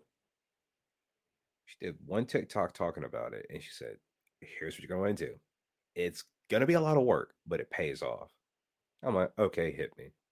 After every stream, just go ahead and start making clips. I'm like, "Oh, okay." Because for me, a stream could be anywhere from an hour and a half for an actual stream, hour and a half to, I think my longest one was 8 hours. And by the end of it, you know, signed off and everything, I got up, wandered in the kitchen, found the strongest strongest tea that we had, made a couple cups, sat down, and I was like, I should probably make these clips, but I should go to bed. I'll finish these cups, finish these cups of tea, and go to bed. Because for me, it was like 11 p.m. and I started around 3 that day. Luckily it was a Saturday. Yeah. I had nothing to do, but still, 8 hours. And I've seen some of the biggest streamers go for 15, almost 20 hours just for a normal stream. And you have people who do subathons, Mm-hmm. which the appeal of a subathon is more so getting in there and keeping the energy going so that person continues to stream. Like you have some people who might do it for 72 hours. You have some people who do uncapped, and next thing you know, they've been live for a month. Oh no. Yeah. Ludwig, he's over on YouTube now, but that's that's what everybody knows him for on Twitch. The guy who streamed for a month straight. And since then, other people have done that. There was a smaller streamer who apparently was live for, I want to say, close to a year. Wow. I can't remember the name, but when it finally came to an end, they were so thankful. And I'm like, I would be too. I don't think I could be on camera that long. It's hard enough trying to do it for 4 hours, Yeah. especially if you're small and you don't have anybody there. Luckily, depending on what you're doing, someone will trickle in, start a conversation. Next thing you know, it's been 5 hours. And you're like, oh, I also haven't made progress in this game. We've just been sitting here talking in this one cutscene. The one thing that I notice sometimes when I go over to streams, which kind of stops me a little bit, sometimes people will have these unrealistic donation trains or subscriber trains. And so I'm here to watch you like speed run this game, or I'm here to watch you like do some collabing on like a FPS or something. But there's 30 minutes of people donating and you're just reacting because it's impactful. Like that's a huge deal when people are showing that kind of support. It really throws me off because I'm like, I just came for the game. I didn't come for the support, which I wish that I was receiving. See, I see that too with streaming. And the thing that really, really wigs me out, it's hilarious to no end. I have to find the clip, but there was and you've probably heard the word thrown around on YouTube because it's not a secret. They're not anything new. VTubers. They have launched into like the forefront of everybody's mind, the face, in the last few years alone. The lockdown really helped because people were stuck indoors. They're exploring content more often. So they're going to see more of these little animated, 2D figures, sometimes 3D, either playing a video game or something cute, just saying something so out of pocket you can't believe those words came out of that cute face. And there's a VTuber who did a month-long subathon. And if I remember correctly, her friend, who happens to be a Welsh YouTuber named CDogVA, dropped in her chat just checking on her. And in the clip, he's telling her chat, increase the time. Like she was about to run out. I think she was at 3 hours at the time. And he just kept screaming, run the clock. It went from 3 hours to about 12. Wow. Like he just kept hyping them up. Every so often, people would just drop in and hype up her audience to increase the clock. And she spent a month on stream. That's part of the appeal of subathons. Just seeing how long you can keep somebody on stream if it's uncapped. Yeah, no subathon for me. So anybody who's watching or listening, I'm not going to be in front of you for more than a couple hours, I promise. You're not going to hear my voice for 8, 12, 3 days. Like none of that's going to happen. Just talking to people and having deep conversations for a couple hours is more than enough. I might do it if it's for charity. That's the Okay, only yeah. way I'm gonna do it. I'll do it for charity. Like, Mhm. which there's a couple I wanted to contact recently just to see, hey, do you want any other content creators involved with raising you guys some money? I have free days coming up and I have nothing better to do. And I Hmm. would definitely love to give back. So I think what the plan's got to be then is you and I are starting a new podcast, but as VTubers. So we start a podcast as little animated creatures and use voice changers, and then we just talk whatever we want to talk about. If I did that, if I did, that's the weird thing about the VTubing scene. Like, I've heard of content creators who had a career on YouTube and they didn't get any traction. Still using their actual voice, they start using a VTuber avatar. Next thing you know, they got a million subscribers, and I'm like, how? How? And I'm like, oh wait, let's check some of these clips out. Oh, now, now I see why. It's what you Yeah, it's say and what your VTuber looks like. yeah, it's more about the look, I think, because you got some people who are into some very interesting things. Yeah, that's which you saying that made me think about. Depending on who is in chat when I'm streaming, the conversation will probably just be us talking about video games and movies, or it can go into talking about different things in media, like how certain like, forms of media will push the envelope with the story they tell, and you're just sitting there like, oh my god, that was terrible. Why did I read that? Like, I had that conversation recently with a viewer. That conversation lasted 2 hours. I'm sitting there playing a JRPG, and I'm like, wow, these enemies are kind of tough. Look over, and I'm like, I think I know what you're talking about, but continue. I read the next message. I'm like, yeah, I know exactly what you're talking about. Never read it, but I've heard about it. And it's one of those things that people kind of like talk about, quietly in the corner. They don't want to admit that they've heard about it or they know. And I'm sitting here like, wait, I just recorded that. I know about this. Oh, well, anyways, and move on. And that conversation, just to give you an idea of how out of control like that piece of medium is, in that conversation with that viewer, I actually turned like to my monitor, looked, then looked back at the camera and said, this is a content warning. This is a disclaimer. Do not go clicking around on the internet. It will scar you. And then that viewer chimed in chat and said, please listen to him. And if you don't, you're welcome for the mental scarring. Like, they were sitting there cracking jokes, and I'm sitting here like, we're like, it was really hard seeing me and this viewer piggyback off each other with the situation, because what they were talking about, if you were to like dive into it, just surface level, it it's jarring. Well, that's slightly. It can be absolutely scarring for some people. And we were just sitting here having a whole coded conversation about it like it was nothing. Granted, like most people in our generation, I've been on the internet 20 years. I have I've seen some things, man. Like, I say that like a Vietnam veteran, all joke, but no, like, when you've been on the internet as long as some of us have been, you get to a level of desensitization where nothing really jars you anymore. And then there's the Twitter associated with the fact that I stream.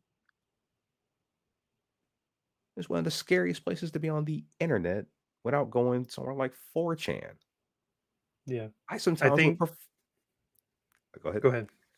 I was about to say, like, sometimes I'm like, is 4chan really that bad? Because like Twitter actually has me concerned. It can be so bad.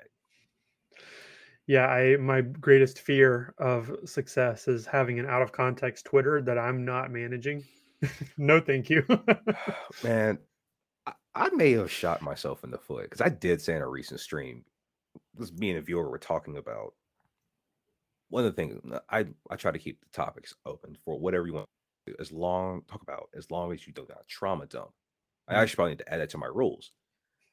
I have studied psychology. However, I am not equipped or qualified to talk about trauma on stream. I will most likely give you assets that you need to make a call so you get the help that you need. But we started talking about tribalism and fan bases. It's a very interesting topic when you look at the anime community because they're ravenous.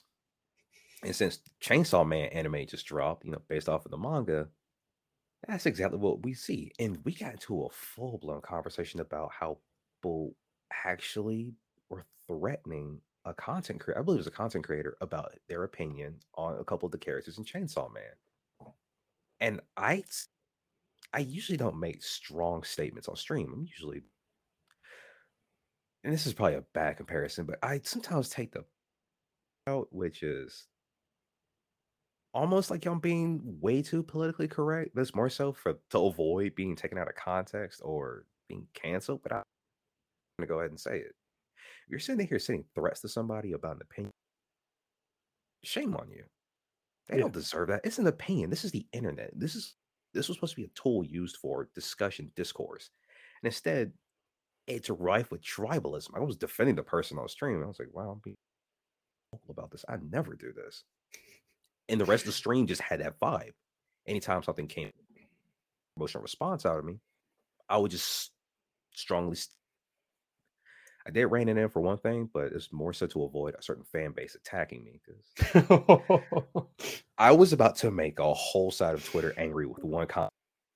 Knew somebody was going to watch that, hear that, and be like, let's post this everywhere. And then I got people hate views, but also, oh God, I don't want those views.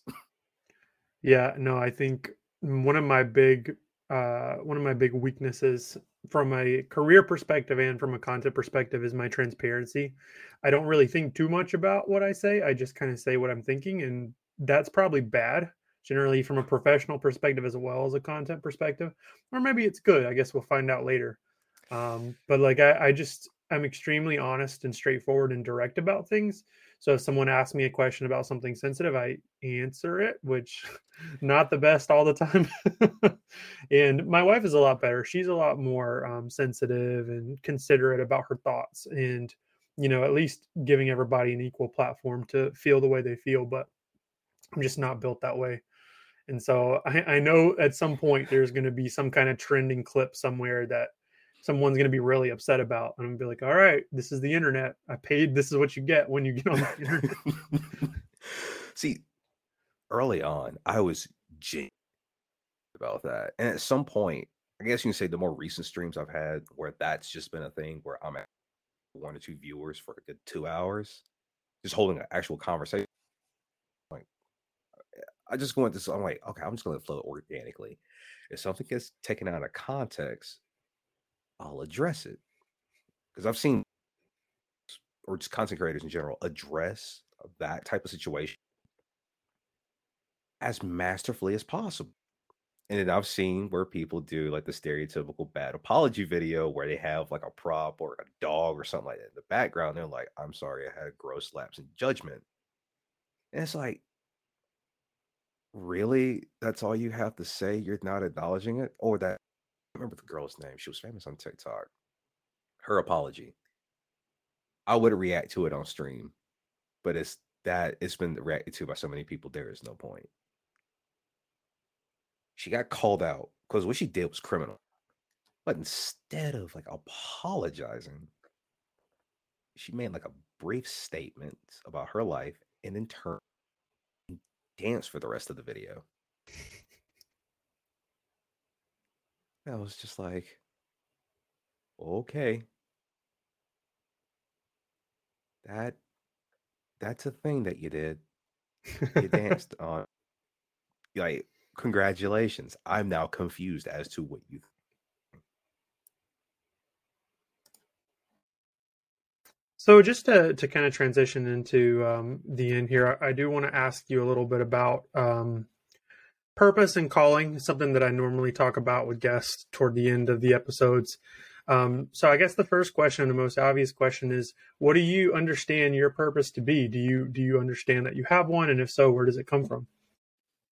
Well, I feel like purpose for me, I think it just comes out of the way I've lived my life and what I seem to have an affinity for. One of the things I think it would be for me is helping people. I mean, I'm not the 100% self-sacrificing, I will suffer so you like, be taken care of, but I will. There have been times when I have gone out of my way to help somebody. And normally in situations like that, it's just like, oh, think nothing of it. I move on. They want to make a big deal out of it. I'm like, please don't make a big deal out of it. Just go about business. Like, well, as usual, it's not a big, hubbub about it. I'm like, no, stop. And the other thing, I guess it comes out of my time in college as a musician. I really found that I have an affinity and enjoyment for entertainment. I mean, just a bit of background for the ensemble I played for. We did play in a wine bar in town as well as a local brewery. Those are some fun shows. Just have a bunch of people sitting around with ciders and ales as well as beer, sitting there, belting out the lyrics to "Ain't It Fun" by Paramore, or have a bunch of people sitting there swaying while like singing Rosanna. Like, those were fun moments for me. And I think that's part of like why I jumped into content creation like I did, which really the start of it was someone just being, hey, let's stream this game. And I'm like, okay, cool. I have nothing to do. And it led to me wanting to entertain people. But I also, going back into helping people, I try to keep my space as a streamer, or with anything I do with content creation, a safe, free space for people to engage in conversation, whether it be about media or philosophy. The conversations can go just about however they want. Just keep them civil. Don't come in with, hatred. And also, if somebody's struggling, don't give them a hard time. Let's address it in a professional way. And if it comes down to it, let's guide them into getting the help they need. I mean, a lot of people say as content creators, don't have a responsibility to people. Part of me begs to differ on that, because you've probably seen it with both PewDiePie, Mr. Beast, actually any content creator that big. People constantly say, you made my bad days great with your content.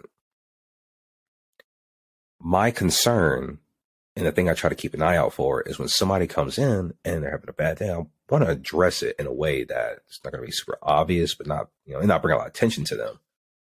Because you never know what's going on the other side of the screen for someone. So I feel like my purpose is twofold. It would be entertaining people as well as helping them.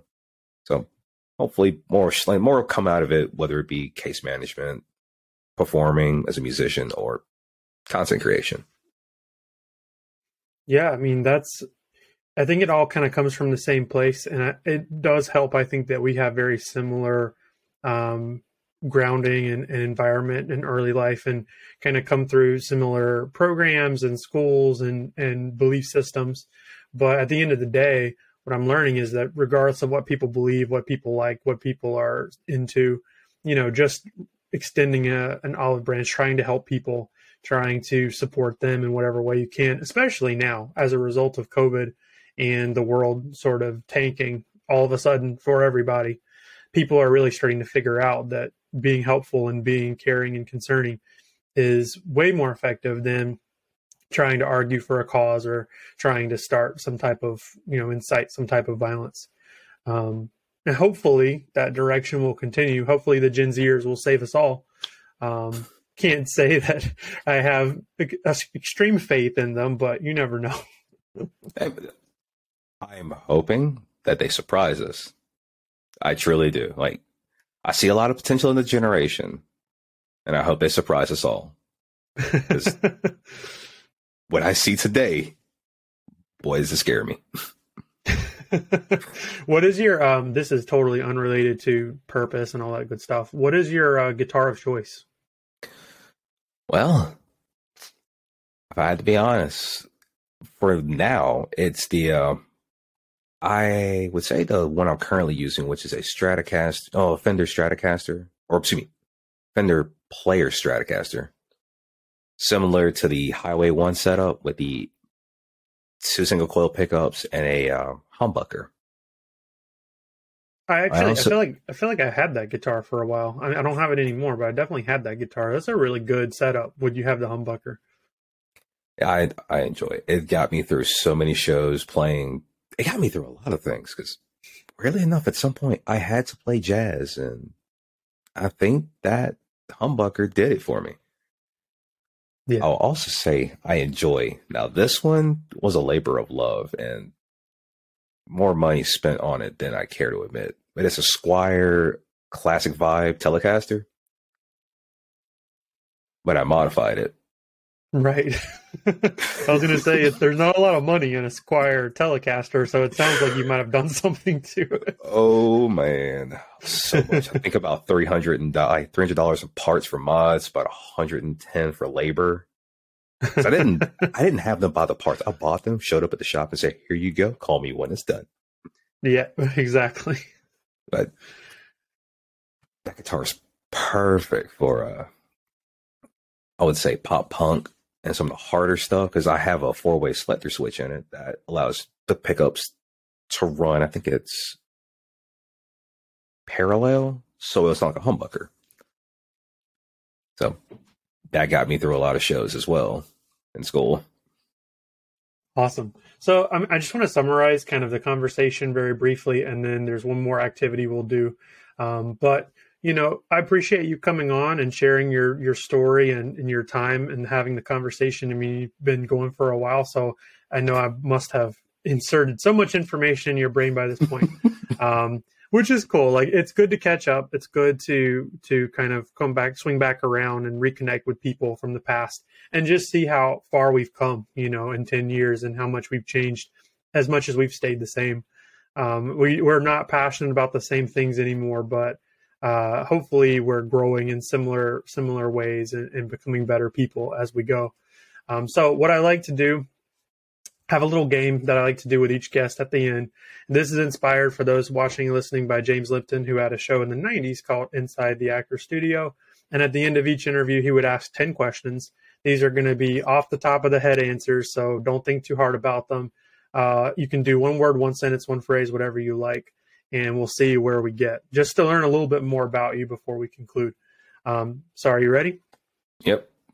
All right. Let's see what we can come up with. What is your favorite word? Favorite word? Water, weirdly enough. That is extremely weird, but I'll take it. Yeah. What is your least favorite word? Okay. Moist, which is also weird because water is just that. Yeah, you're just describing your favorite word. Yeah. What excites you? What excites me? Performing music. What upsets you? Okay, I shut down there. What upsets me? I guess you say when I force myself on that pursuit for perfection and I don't get that. I take a step away and not get in my head about it. So same thing on my own way, essentially. What sound or noise do you love? Sound I love. Okay, this is going to be a weird one. 60 cycle hum from a guitar amp. Just so I know that it's working. What sound or noise do you hate? Okay. The ring from Tinnitus.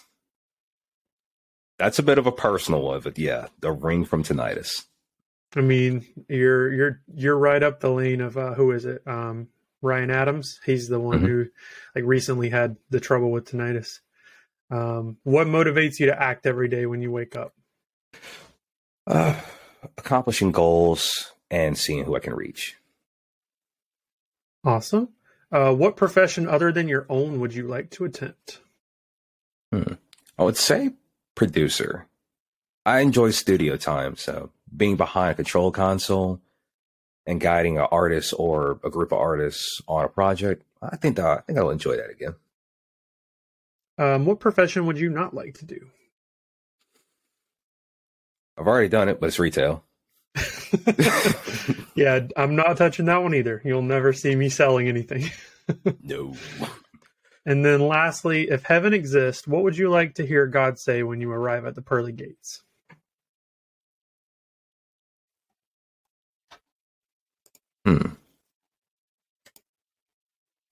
So tell me, what were you thinking for all the things that you did and it somehow worked out? Or you somehow didn't get hurt? I want to hear your thoughts. So you want God to ask you a question? Yeah, he's already gonna have the answer, but I would like to see the reaction of like me saying it. Fair enough. So that's the end of the show. I'm gonna let you have the final word. So again, thank you for your time. This has been a lot of fun. Definitely have to do a part 2 at some point because there are a lot of points that we didn't get to. That'll be really cool to do at some point. Thank you for your time. This is a time for you to shout yourself out, say whatever you'd like to say, and then once you get done, I will hit our outro music, and we're all good. All right.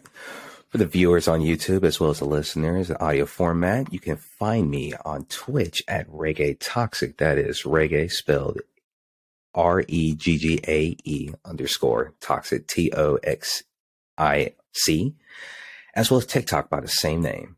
You'll know when you see the icon when it's Rasta colored.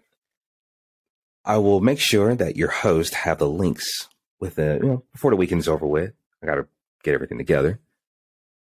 And hopefully you'll see me on YouTube soon as well, as I get everything I need to start archiving. Awesome. Sounds good. Well, thank you again. And we're all set. Thank you for having me.